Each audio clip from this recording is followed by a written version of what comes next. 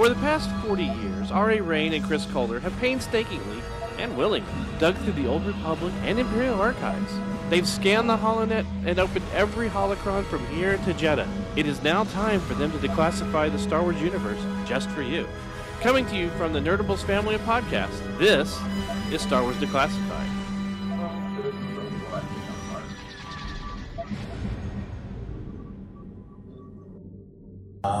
We have several different shows. Nerdables is our main podcast. It's all pop culture. We like to cover a lot of Star Wars, so we decided to do a Star Wars Declassified, where we break down Star Wars, one character, planet, vehicle, you name it at a time. Joining me are Troy Manning of the 501st, J.C. Reifenberg, the owner of the Scum and Villainy Cantina in Los Angeles. And George Lucas Spirit Award winner, Elliot Serrano. And all the way down at the end is my podcast partner, Chris Kohler. And I'm Rich, so we will be taking you on a journey of how a galaxy far, far away has impacted our world. So Chris. Now, as you can tell, there were a couple other people that were supposed to be on our panel. Unfortunately, Eric Balza, who is a voiceover actor, had a previous engagement. And then Dan Madsen, sorry, I lost his name for a second, of Her Universe and Star Wars Insider had surgery on his leg this week, so that's why he couldn't make it. He's in Bacta right now. Yeah, he's in Bacta right now. Which, yeah, he was in episode 1, so that was pretty cool. I know, it's Caddy handle. Yeah, I was hoping to get him on here so we can talk to him. He'll be on, he's already agreed to be on one of our podcasts later on for this classified. So stay tuned for that. Chris, you ready? I thought I did. If anyone's listening to our podcast, I know. Hey, go to the Facebook page. I'll go ahead and, since I have questions right here. So guys, we'll just go down the line. What was your first professional or semi-professional work dealing with Star Wars?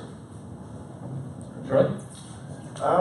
Let's see. I'm trying to think of the exact one, but it would have been some sort of partnership with the 501st and the time that when Lucasfilm before Disney came along, doing events ranging from, in Vegas with international licensors, and they wanted, 20 stormtroopers and a Vader on stage, basically closing out their whole presentation to sell a new brand, they've taken on,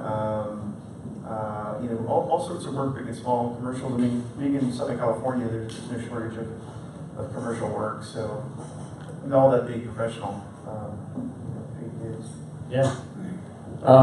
I think the first real Lucasfilm, and maybe the only real Lucasfilm thing I did was Kyle Newman and I did a Return of the Jedi retrospective for the 30th anniversary of Return of the Jedi for Entertainment Weekly, where we interviewed a bunch of celebrities about their Return of the Jedi memories in 2013. But I also did Hughes the Force that had James Arnold Taylor and Catherine Tabor and Tom Kane as a Star Wars fan film that came out in 2011, and then I worked with James Arnold Taylor again in 2015 for a Star Wars fan film called Summer '78.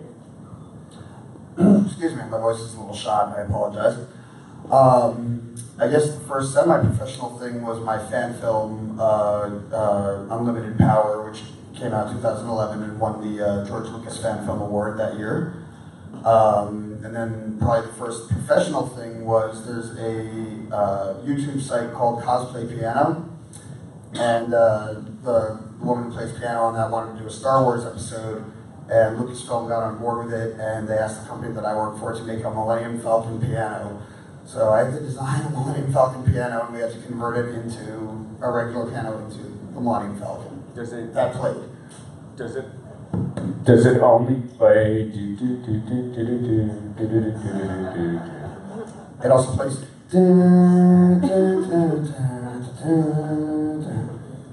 Now, JC, you were also on You were on Rosie O'Donnell's show. I was on the Rosie O'Donnell show the day episode 1 came out doing Star Wars trivia, and on MTV TRL in 2004 for the release of the Star Wars Special Edition DVDs. Yeah. How'd you do with the trivia on it? I won. I did okay. I know some Star Wars trivia. Humble brag. Anybody else have any I'm professional? I'm working right now on a project with Regal Robot, who does a lot of Star Wars homewares, if you will, but I'm not allowed to say what it is. And we just came from the Magic Wheelchair presentation. I work for Fonco Creative, and we did a wheelchair of Anakin's Jedi Starfighter from Clone Wars for this kid Nate in his wheelchair, and he loved it, and all the other builds were amazing, and that was all Lucasfilm sanctioned and approved. Very cool. I'll pimp Fonco a little bit for you too. Okay, please do. Fawn Davis worked on who Elliot works for, the Star Wars Special Edition and all the Star Wars prequels, and you guys have a booth here on the show floor, so everybody should go check that out, because Fawn's a really cool guy. He's happy to talk to you about how many miniatures and how few digital effects are actually in the prequels, for all you prequel haters. He'll teach you all sorts of stuff about Q-tips as in the pod racing scene and all that stuff, if you want a deep dive on the prequels or the special editions. Chris, your questions come up? No? No? Well, let's do the non-professional stuff. Okay. So the personal stuff. What is your guys' first exposure to Star Wars? May 1977. I was 5 years old, and word had got my parents that this movie was out, and I would probably like it. At the time, I was a big Adam West Batman fan. I was a big dinosaur fan, and I tried watching Star Trek, but as a 5-year-old, I was like, oh, the spaceship's cool, but these people aren't really doing anything exciting to me. That changed later on, but so they took me to see Star Wars, and the whole time, I have very vague memories of certain of details of it, but I do remember very specifically walking out of the movie afterwards and saying to my parents, "That's what I want to do with the rest of my life. That's what I do. What I want to do when I grow up." And my mom was like, "I'm not sure what that means," and to this day, she's not sure what that means. You still want to go to the galaxy far, far away, right? Yeah, be a Jedi, obviously. Yeah, right. Crazy old wizard Jedi. I want to fly a cool ship. I saw that one of my first memories was seeing Return of the Jedi in the movie theater. I wasn't, I was like 2 or 3 years old, and that's the Luke and Darth Vader fight scene is all I really remember, and I really just remember the hype around being there with my cousins and the buzz that was going on. Like, I don't really remember the movie, but I remember that it was a special event that as a 3-year-old I got to go and do this thing. How about you, Troy? First memories, my mom made me a Darth Vader suit when I was about 5, so I was born in 78, so I was probably around 83, about Return of the Jedi area. But yeah, that's probably one of the things that probably, you know, the costuming seed was planted a bit. Yeah. Something like that, and of course having older brothers with hand-me-down action figures, that helped too. Well, I'm glad I'm not the oldest one on the panel, because I was 4 and a half when Star Wars came out, and I had to beg my parents too. I just turned 5, so it's not that old. Yeah. And they had to go see it before they would ever let me go see it. And then they took me to a drive-in theater to see it, where I got to sit in front of, there was a playground in front of the screen. So when the Star Destroyer goes overhead, I'm sitting there swinging, looking up at this thing going, oh yeah, that's where I want to be now. And, you know, so I got to watch the movie like it was bigger than life in front of me at 4 and a half. So, Chris, when did you get to see the first one? When it was re-released, what was it, 80 or 81 before Empire Strikes Back? It's the first film I remember seeing in the theater.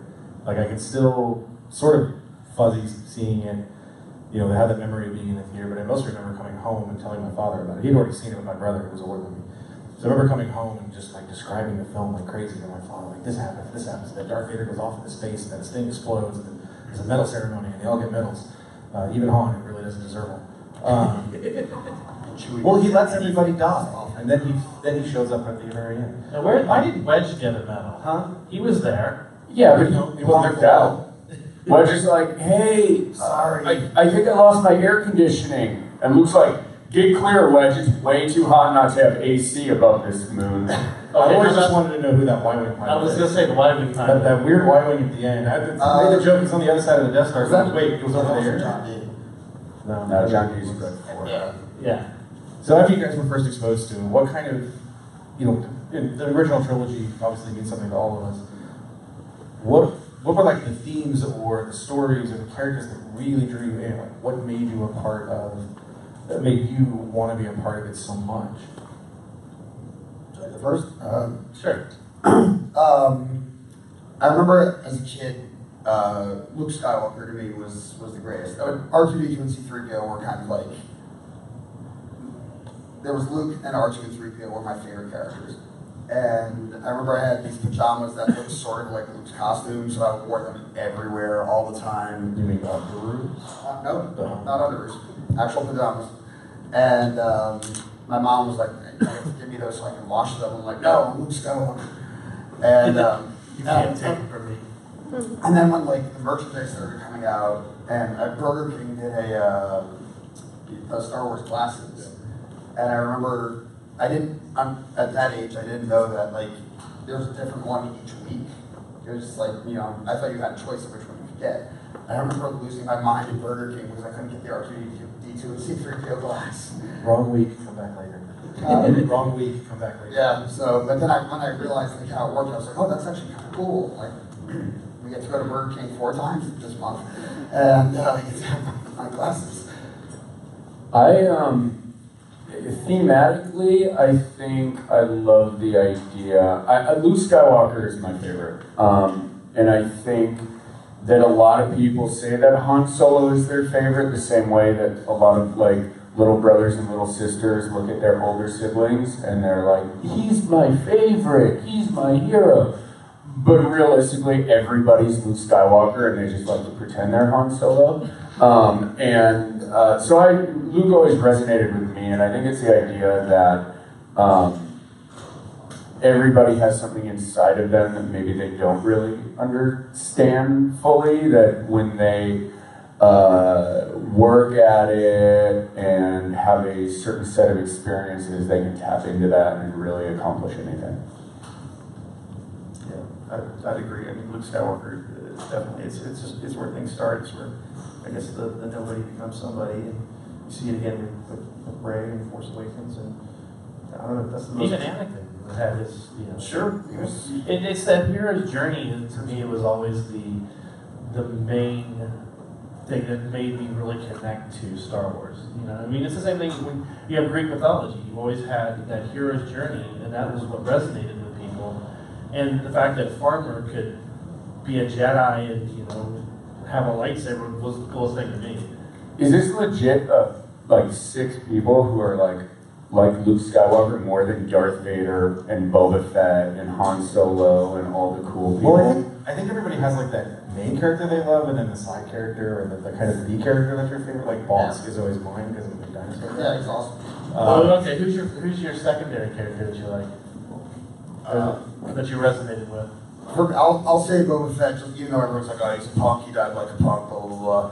I'm like, hey, when the ad to order that figure showed up on TV, I couldn't get enough proof of purchases together fast enough to order that thing. And in Empire, he was really cool. Like, this guy figured out where the Millennium Falcon was and was able to follow them and catch him, and basically pulled 2 bounties, one from the Empire and one from Jabba, which was pretty smart, I thought. And just don't wear a jetpack in combat, that's all. Definitely one of the most successful designs in history. Yes, very much so. Yeah, Joe Johnston and Ralph McQuarrie probably arguably the most iconic looking character in Star Wars. I'm a big fan of Dak. I just like the idea that he could take on the whole empire himself. He's got a lot of enthusiasm. Gone too soon. And also, post 1999, Jar Jar. Yeah. Jar Jar's still cool. And there's things. And it was funny because I was looking at the prequel, episode 1 not too long ago, and I realized that with some very minor cuts, you can make Jar Jar a lot cooler. Talk to me, find me outside after the panel, and I can give you a dissertation on why Jar Jar is so amazing. And also, I like to remind people that Jar Jar, before there was Gollum, before there was Caesar, before there was, any of the movies that we have now where everyone's like, oh, the CG, there was Jar Jar. He paved the way. Also, he's a Bombad general, guys. It's a Wookiee day. I mean, he's right. Definitely Boba Fett. I mean, come on. I mean, it's. Well, he's one of your other costumes you troop as. Yes. Yeah. I mean, I call the stormtroopers the gateway drug, and then people usually sign themselves. Oh, I'm tall. I'm gonna be bigger, chewy, or for me, it was just. I mean, Boba Fett's expensive as well. Somebody spent thousands of dollars to make it screen accurate. Because none of you guys have said who the true hero of the Star Wars movies are. Oh, the true hero. The true hero. Does anybody know who the true hero of the Star Wars movies are? Mouse Droids. Salacious Crumb. R2-D2. Yes. R2-D2, if it wasn't for R2, Luke would have never been in. R2 counts as a main. No, but He's a main He's a main. He's going to be in all 9 films. Look, I actually said it earlier. Luke would have never made the shot at the Death Star if it wasn't for R2. The Millennium Falcon would have never escaped on Bespin if it wasn't for R2. But he's still a main. He's not a secondary. Luke would have never saved That's why he's Han the without main R2. Is he a main character or a secondary character? They would have never found Luke without R2. All those dudes at Jabba's palace would have gone thirsty without R2. R2's the main hero. So when was the first time you guys realized the universe really meant something to you that was different than you saw with other people? And then, how did you get the reaction that was more intense to you? I guess that was the same question over again, so I apologize. For me, it was, growing up with it, I collected all the figures, I read all the books and everything, so it was ingrained in my mind. This is, before they had names, this is Hammerhead, this is, You can't use that term. Only authorities can use that term. There was Momo Nana. There's Walrus Man. But Walrus Man and Snaggletooth and, TIE Fighter, and I found out what TIE stood for, and and all my friends in school and everything were into Star Wars, but not like I was, where I was like, everything I drew was Star Wars. I would come up with my own concepts for Star Wars. I think I actually came up with an idea for a space trooper that I actually sent to George Lucas as a kid. I wrote like this whole bio of like what the space trooper's abilities are and everything, and of course they got used in Star Wars later. They look kind of like what I did. Yeah, I was really invested in it. And anything I saw that said Star Wars, I wanted to read it or look at it or own it. Not necessarily own like erasers and stuff like that I didn't care about, but.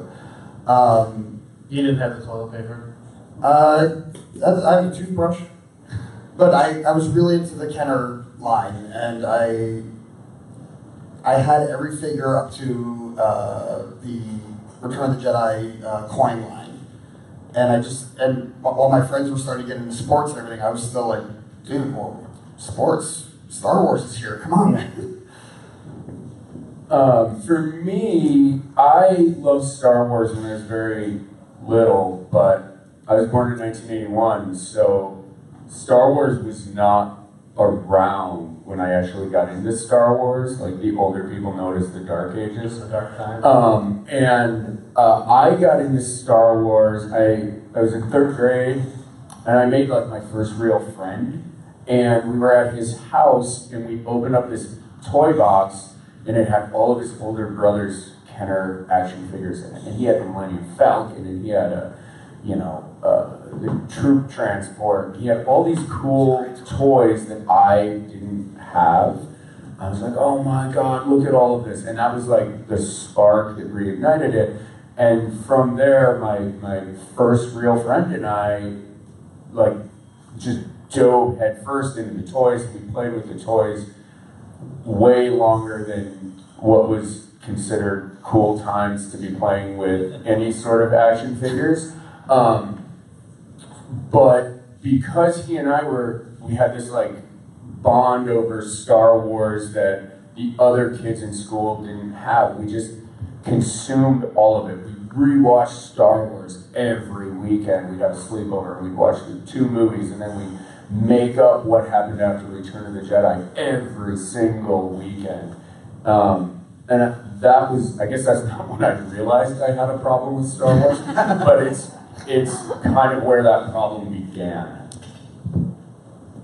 Yeah, that's it for me. It starts with realizing or remembering that I would take my toys, my Star Wars toys, my G.I. Joes, my Transformers, and they'd all fight each other, but I'd have on the Star Wars soundtrack on a record, and realizing that Star Wars would always win, Transformers, G.I. Joes, You allowed them to fight each other? Yeah, fight each other. I think it was a swag, and Star Wars still somehow. All right, you win. I was always against the mashups. Yeah. I did. Like, realizing that it wasn't the Transformers and the G.I. Joes. It's always Star Wars.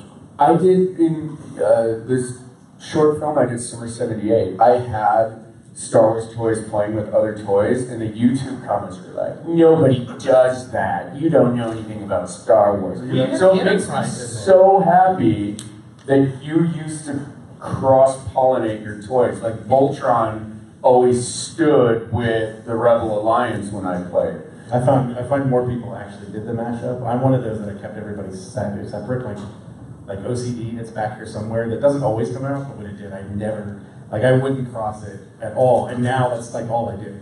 All I'm searching for is ways to like cross all these things in order to look at photography and stuff like that. I didn't do so much of the crossroads, but I would do like dioramas. I would set up like the Battle of Hoth. I'd have my AT-AT, and I would balance it so it's stepping on the snowspeeder, and I would have the Imperial attack base, which I don't know why it was called that, because it was basically the Rebel base. And I was like, Dad, can I get like a couple more snowtroopers and a couple more, Hoth Rebel troopers and everything, because I need more to make the diorama better. And I also built a lot of models too, so I think all that was connected as well. You know what did the mashup amongst brands like incredibly successfully was the Lego movie. You see that in the Lego movie, right? Where it's like Batman with Star Wars, with this guy, with this thing. Well, see, Ready Player One does that now too. My parents made the mistake of allowing me to see Clash of the Titans when I was a kid. So when Zeus has all of the figurines of the humans stacked up in lines on the wall, and he'd bring them down and play with them one at a time. That did it for me. That's what I had to do. So every one of my Star Wars figures would be sitting up there in one section. The G.I. Joe would be in another. He-Man would be in one section, and then they would just come down and they would fight in an arena against each other. Of course, the night back east where it was snow, so snow was the greatest thing in the world because I got to bring out the AT-AT, have my Hoth set, and I would build trenches and do the whole battle of Hoth. Yeah, if you're a California kid, it was always Tatooine. Well, see, there's more desert planets in the Star Wars universe than there are snow. They just keep reusing them. As we're talking about passion and stuff in your personal life, Troy, I want to ask you, what got you started into trooping? Well, honestly, it started as I wanted to build a stormtrooper outfit for Halloween. It was a very small, ambitious little, I guess it's still kind of crazy. I mean, I had friends that thought I was crazy, but doing, researching that, how do you do that, and you instantly start meeting 501st people, thank you, the internet and your communities, and then you realize what level they were doing at, and what kind of events they had access to, and then I started taking it a lot more seriously. By the time Halloween rolled around, I'd already put so much blood, sweat, and tears into the stormtrooper costume. The last thing I wanted to do was take it to a party and have it get damaged somehow. So that's kind of how it started. And then once the events started happening, I went whole hog. So multiple costumes. And what are some of the really things about trooping that have stood out to you? It's such a wide gamut of stuff from the beginning in LA and all that. There's all this high profile stuff where I got to throw out first pitch as Boba Fett sold out Dodger Knights Star Wars game. I mean, my dad's head was spinning. He didn't care about Star Wars. He was just like, do you have the ball? And I mean, you know, LA Children's Hospital, you know, it's obviously a charitable nonprofit. Going and seeing children, you know, in the hospital and their parents just crying, you know, that somebody would take time to come visit their child and make them smile. I mean, it was such a, you know, thank goodness I had that on, you know, because, you know, you get back to the car and I'm like crying, I'm like so overwhelmed and incredibly emotional, you know, that you can help people that way. Yeah. Well, I mean, it's kind of, because I wanted to ask JC too, because I want to move on to the professional part of it too. You've obviously taken your passion and put it into a business, which is, I mean, does it feel like more of a business than a passion for you? Or is it a passion that just happens to be a business as well? Well, I mean, what's interesting about Star Wars for me is that I made the joke about Dak earlier, but like really, it's kind of true in a way in that in multiple professional aspects of my life, like I work very closely with Kevin Smith, and I met him through writing a role for him in a Star Wars fan film I did, and it's a common language for people, right? People in the film industry, especially, like if you walk in and like you walk into a meeting with somebody and you see they have some weird little Star Wars, like a Revenge of the Jedi patch on their desk, you can have a 2-hour conversation with that person about nothing having to do with the project you're working on, and at the end of it, they're like, I don't even care, you've got the job because you can talk to me about Bantha tracks, you know?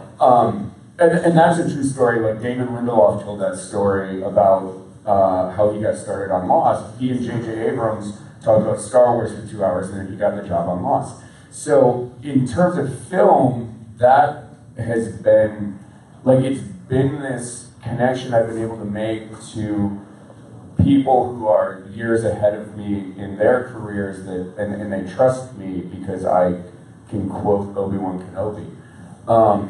As far as, Scum and Villainy, I think the only way to successfully run any sort of geeky business is you have to love it. You just have to, feel like you can be true to yourself and create something that where you want to hang out. Because if it's forced or if it's fake or if it's something that you don't really care about to your soul, everybody else who loves Star Wars or any geeky thing as much as you do walks in and they see that it's paper thin. So if you really care about it, if you know all the trivia, or you understand the aesthetics of it, or whatever it is, whatever aspect of it that you really embrace, just put it out there on the table, throw all your cards down, and other people recognize that because it feels real. Did I answer the question, or did I just talk? It was good. Everybody should know also that JC's the Scum and Villainy started out as a pop-up, and it's been there, what, a year and a half now? Yeah, we opened in April 2017, so just shy of a year and a half. Yeah. I think I'm there more than he is. Elliot lives there. If anyone lives in the area or in LA, you've definitely got to go check it out. It's the coolest little club you'll ever see, and it does take you right to Tatooine, and you feel like you were stepping right into the cantina. And also the great thing about it too is, JC has made it a safe space for every fandom, which is, since you did Funko, I'm doing the bar for you. Yeah, it's not. that fun. Now I understand how you become a prima donna. We're just like Look, there's so much, and I'm just gonna look. The way the world is today, and everybody's looking for a reason to build a wall. Not making a political statement, but everybody's looking for a reason to build a wall. Everyone's looking for the things that make you different from everybody else. And realistically, like, if you're a nerd and like you love Star Wars, like why are you gonna look at the dude in the Star Trek shirt and be like, ew? When it's like, guess what? Okay, don't talk about Star Wars. Talk about Firefly, or Battlestar Galactica, or Doctor Who, or Marvel, before, one of the 8 million things you have in common with that person. And so we try to create an immersive environment that fosters bringing people together, the way like a sports bar when you're rooting for your home team, you walk in and you see the people who are rooting for the same team you are, and you go and sit with them and you talk about facts or you talk about statistics. That's Scum and Villainy for nerdy stuff. You get to come in and talk with other nerdy people, and you don't have to say like, hey man, like, did you watch Game of Thrones last night? You just come in and you're just like, oh my god, when the Ice Dragon, spoilers, shows up and this and this and this, and you can just go into it. Like those first two like awkward like icebreaker questions already have happened. You know, it's easy just to be like, hey, what's your favorite movie? And then like you have a new best friend. Well, I think there's a history in that sort of fandom. You know, this kind of goes to where we were actually going to go at the end. This generation of Star Wars fans.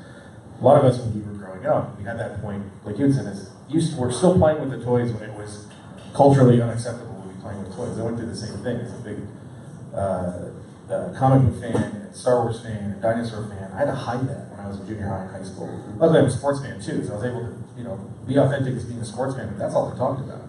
But you were, in fact, to go on what you're saying, is when you're back, Yeah. back when we were there, if you wore a Star Wars t-shirt or a Marvel t-shirt or anything like that, you were automatically ostracized. Yeah, so that's kind of one of the things we wanted to talk about in terms of how Star Wars relates to the world, is the difference now where pop culture is so big. There's 300,000 people that are here to celebrate pop culture and buy exclusives. So, like, what do you guys see as the differences? It's so different, you know, for me now, what I went through to what the kids these days are going through is so different. How do you guys feel when you see the way fandom has changed? For me, it's kind of funny because, you know, during the Dark Ages, as it's called, I was in high school, and, you know, it was like, every now and then I would reference Star Wars, but in the back of my head, I remembered it all.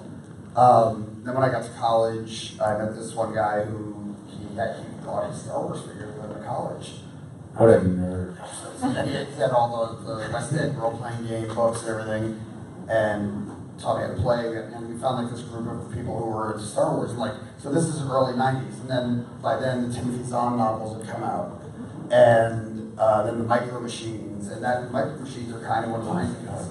That's one of the reasons why George was like, maybe it's time to revisit Star Wars, let's do the special editions. And by then, all the kids who grew up on Star Wars were now adults, or, you know, young adults, or you know, whatever, and they're, you know, and they're going, oh my God, yeah, like, I grew up on this. This was such an important part of my childhood. And why should it be wrong for me to embrace that as an adult?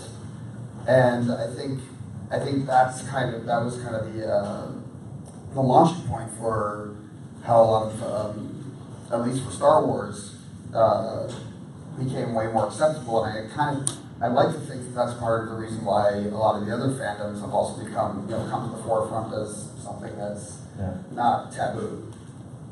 And I think we talked about this when I was on the podcast last year. I'm going to go the opposite direction with this, which I think it's awesome that Star Wars is everywhere now. For me, what's super different and interesting is that when I was young, during the quote Dark Ages, when you saw somebody with a Star Wars shirt on, you immediately knew you could deep dive with them. Like, they knew that Hammerhead was an Ithorian name amalgamated. They knew that Walrus Man was actually named Ponda Baba, and et cetera, et cetera. Whereas now, like, anybody who shops at Target has a Star Wars shirt on. So for me, what's been interesting is when I was growing up, when I saw somebody who was a Star Wars fan, it meant that they were a super fan. And now when I see somebody who loves Star Wars, it doesn't necessarily mean they have an unhealthy relationship with Star Wars the way I do. Which is fine, like, it's still cool, but I have to adjust to the idea that, like, I can't just go up to the dude in the airport wearing the Star Wars disco shirt and be like, you know, in Dark Force Rising, when Winter and Wedge first talked, did you know that later on they were going to get married? And, like, then security's called. You know, but 20 years ago I could have that conversation This and happened. the guy's eyes light up. There is that weird moment when you walk up to somebody that has a Star Wars t-shirt on, and you go, oh yeah, you start talking to them, and they go, I've never seen the movies. And you're like, wait, no, don't wear that, get it off! I've gotten the I love your shirt. Oh, a friend gave me this. Yeah, oh yeah. Which is why I wear Jar Jar stuff now. Now anybody who comes up and they're like, I love Jar Jar, I'm like, Misa want to hug you. So Troy, you and I both, we have kids. How do you think our kids growing up being with Star Wars, because I mean they don't have a point where it was brand new or there was, you know, a dark time. They have been born with it. How do you think that it affects them differently than you know, and becoming fans opposed to where we were? I mean, it's just like, I mean, she also, you know, my daughter, she did the classic, she swiped a magazine thinking it was an iPad. Yeah. So, you know, all that stuff is you know, par for the course now. I mean, the sandbox is here. Well, now we're all just kind of fighting over what the sandbox should be. Yeah. I just said that my daughter had Star Wars Day this year for May the 4th, and she was going to dress up as one of the characters. We go, well, you have a Rey costume. Dress up as Rey. She goes, no, Dad. I'm a true Star Wars fan. I was going to dress up as Princess Leia because I was a Star Wars fan before Rey was there. All right. I love you.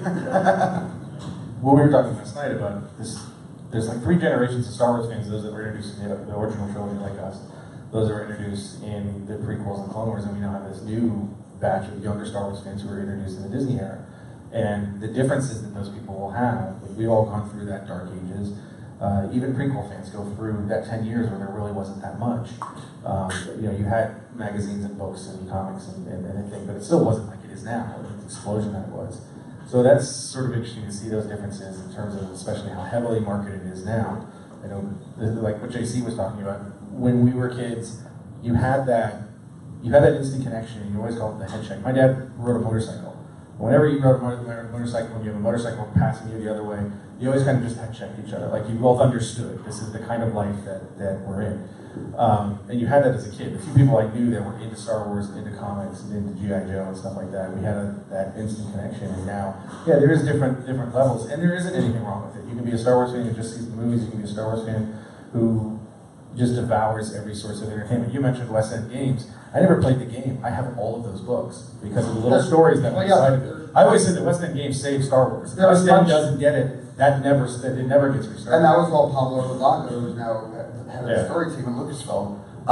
And the books were as much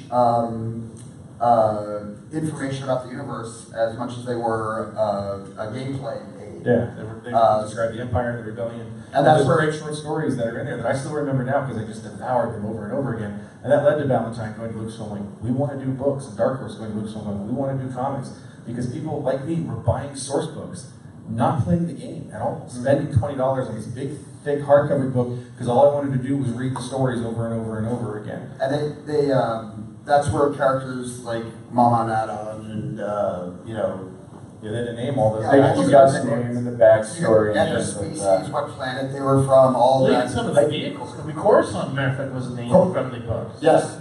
They used Coruscant in the book because it was already in. Coruscant was a name that was on Lucas's list once upon a time, and they just needed names. The Juggernaut comes out of that. And you see the Juggernaut in Episode 3. For those of us that go all the way back to the West End Games, it was that giddy moment because the Juggernaut was used in the Outer Rim because all your stories couldn't matter. If you were playing the game, you couldn't like defeat the Empire. It didn't make any sense. So a lot of those kind of campaigns all took place in the Outer Rim, and they were all smugglers and rogue Jedi and stuff like that. And they used the Juggernaut was one of the concepts for the AT-AT, and they used it as well. All of the teams, all the Empire teams that don't get the real expensive stuff out there, they have to use this thing, and then it shows up in Clone Wars. It was great. And the funny thing about that too is one of the rules George Lucas had in Star Wars was there's no wheels in Star Wars. Yeah. But then I love the idea that like in the Outer Rim you can have a sandcrawler, or you can have a when you're out there, it's not. It's not the cosmetology. We can't afford repulsor lifts for you guys. Just drive. On kind of building on that, something that I think is super interesting is because right now we're looking at a Jon Favreau Star Wars series, we're looking at the return of Clone Wars, we're looking at Star Wars Resistance, we're looking at Episode Okay. 9. However many movies are actually going to happen that have been announced that may or may not be happening. 5 more Um, films. What I find is interesting is when Star Wars, when I was growing up with Star Wars, all you had was 6 hours of movies, and you pored over every frame and every detail, and then you're like, oh, what's that mural in the back of Jabba the Hutt's palace? And then you go to the West End Games and you read that mural was done by, you know, Yvonne Mon, who's from this planet, and who's a this and a this. And that's why, like, I know trivia so well, because I only had 6 hours of Star Wars, that I just needed to know, I needed more. And I think it's interesting now, like, you have Han Solo's marketing put on hold because they really should have been marketing that movie 6 months before The Last Jedi, but to start marketing Han Solo 6 months before you're about to release another movie creates brand confusion, so then Han Solo doesn't do well at the box office. Like, there's so much Star Wars that Oversaturation. people who aren't like the people in this room don't, like, there's brand confusion out there. And for me, that's like the craziest thing, where I'm like, wait, I want to know what this person, what Two Tubes' backstory is in Rogue One. And they're like, well, Star Wars Rebels Season 4 is out, so forget about that and move on. Move along. And that's where I think I'm coming up against Star Wars fandom the most, is that I'm used to having to like dig and wait and be excited, and now like I don't have enough time to be excited about the thing that's currently out there, because the next 3 things have already been announced, and like the 24-hour news cycle and like fandom is almost passing me by, and I'm like, I still want to talk about The Force Awakens, and they're like, that's 3 movies ago, grow up. No, I totally agree. And we've talked about that before. We're getting ready to close out here but we wanted to do a trivia contest with some of our audience members. So we're going to do it Hollywood Square style. So what we need 6 audience members to come up to the microphone, and then you get to pick a movie and a panelist answer the question, and then you get to say whether or not you're going to think that they're going to answer it right or wrong. And if you get it right with the panelist, you get a prize. So anybody want to fight? You All want right. to first? First 6 people, come on down. Hi, what's your name? I'm Maria. Hi. Chris, you want to go with the first question? Well, at first you've got to pick a panelist. Can you tell me the rules again? I didn't. So pick a panelist. JC. Okay. Do it, and pick a film. Hey, wait, I'm gonna shout out. She owns, her shirt is 7 Stars Bar and Grill, which is in San Jose, which is like a super awesome geek bar. If you live in the Bay Area, definitely go by their spot, because they're amazing. And they always hang out at Scum and Villainy, so I'm gonna We've give them been a too call. many times. The last year and a half. So pick a film. Anything from episode 1 through episode 7. Return of the Jedi. Return of the Jedi. So we got episode 6. Well, it's just here somewhere. How far down? You gotta make it quick. No, she guesses Yeah, right. whether or not I'm gonna get the answer right, correct? Yes. Yeah. Okay. What do you think? Is he going to get it right or wrong? Yes. Do you see you want to get it right? I do. All right. So my question to JC is, what was the name of the village in which the Ewoks lived in Return of the Jedi?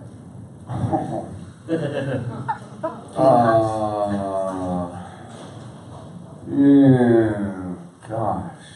All right, I'll stay on Endor. I'll ask the second one. Which Ewok is C-3PO referring to when he says, "I'm afraid our furry companion has gone and done something wrong"? Oh, that's easier. That Ewok is Paploo. That is correct. Was the city Brightland City? Nope, it's Bright Tree Village. Mikey, there's guy. Bright Tree Village. I had one more word right. Okay, what's your name? Where are you from? Catherine, and I'm from here, San Diego. All right, pick a panelist. Troy. Pick a film, please. Empire, sorry. Empire. Okay, let's see. And I think he's gonna get it right. You think he's going to get it right? Yes, I do. Okay. Who was 21B's assistant on Echo Base?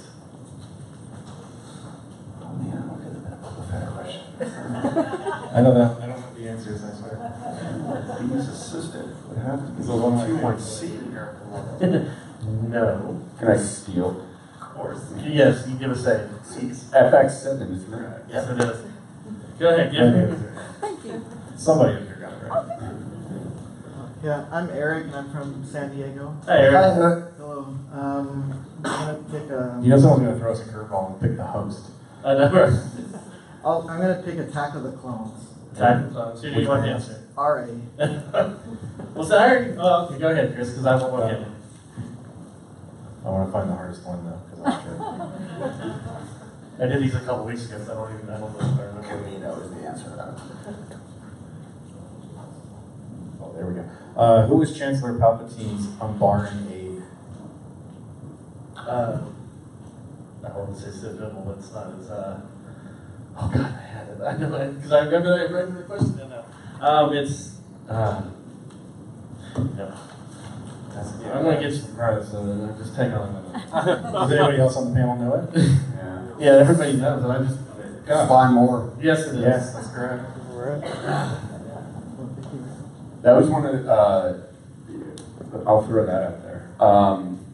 One of the MTV questions I had to answer to get on TRL was, what is the name of the planet at the beginning of episode 2 that Obi-Wan and Anakin have just returned from?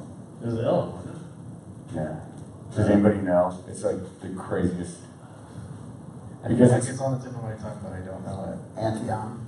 Yeah, they're in the elevator and they're talking about Oh, yeah, and that's right. Boydia, but it's actually referred Yeah. to in the previous scene in dialogue through Mace Windu. That's right. These guys are dorks. Yeah, right here. Hey, Eric. Hey, I'm Drew. I'm from Texas. Elliot, you haven't got to go yet, and A New Hope. Oh, okay. My prediction is you're going to win. And I'm pretty sure you're gonna get it right. Hope so. I'm trying to find the one that isn't this easy. No, give him an easy. That's Give it. him an easy one. No. Which manufacturer produced the E11 blaster rifle? Excuse me? Which manufacturer produced the E11 blaster rifle? Last thing. There you go. It's like, so this reminds me of the time Rich, myself, and our friend Travis played Star Wars Trivial Pursuit. It was like 1 through 6 at that point. Okay, And so the questions were so easy. I We had want to- to we- get on turtles. Oh, so did I. since these are the figures, we did. I went to Disneyland and did a couple exclusive figures for the last 2 prizes. So these questions are going to be a little bit harder. All right. So, what's your name? My name's Amber. I'm from Texas. Hey, Amber. I ever. Can I do There's a lot Rogue of One? Texas in this room. How many people here are from Texas? What was Rogue One? You want? Yeah. I don't have any Rogue One, so I Okay. purposely left off the What last about, 3 movies. Okay. Well, do you have a question for Rogue One? Phantom Menace. Phantom Menace. Who's going? And who do you want to? JC? Okay. It's become obvious that Jason. I think you'll get it right. I believe in you. Hey Blipper, Yeah, I was gonna say it's gonna be Halo. what is a bongo? A transporter of some kind of. It's a trick question. Oh. How had Anakin Skywalker destroyed Watto's first pod racer? Or old pod racer?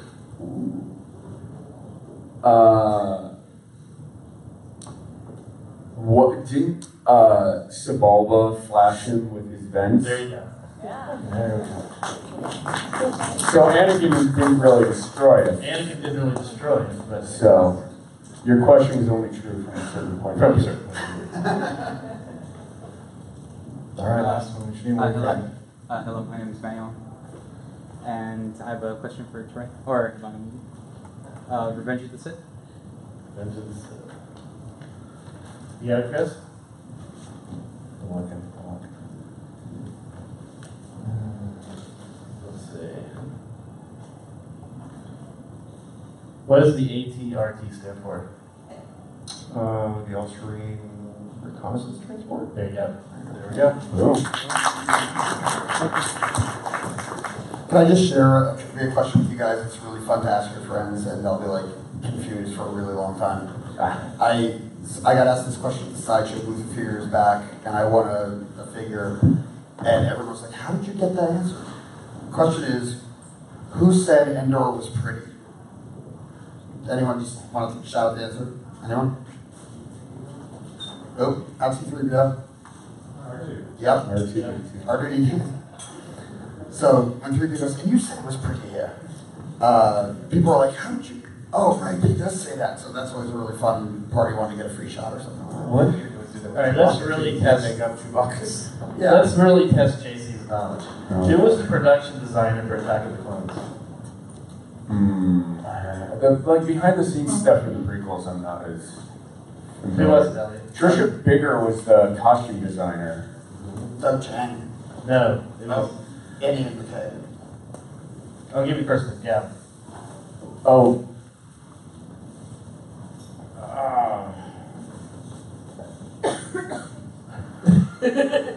I can't pull it. Buck what? Oh yeah.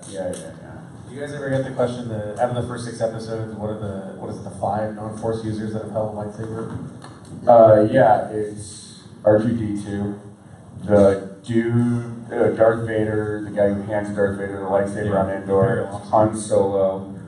It is Low grade. Logray, the Ewok, That's what we and It's episode 3. Commander Cody. oh yeah, that's right. Will Rupert, maybe? All right, well, thank everybody for coming.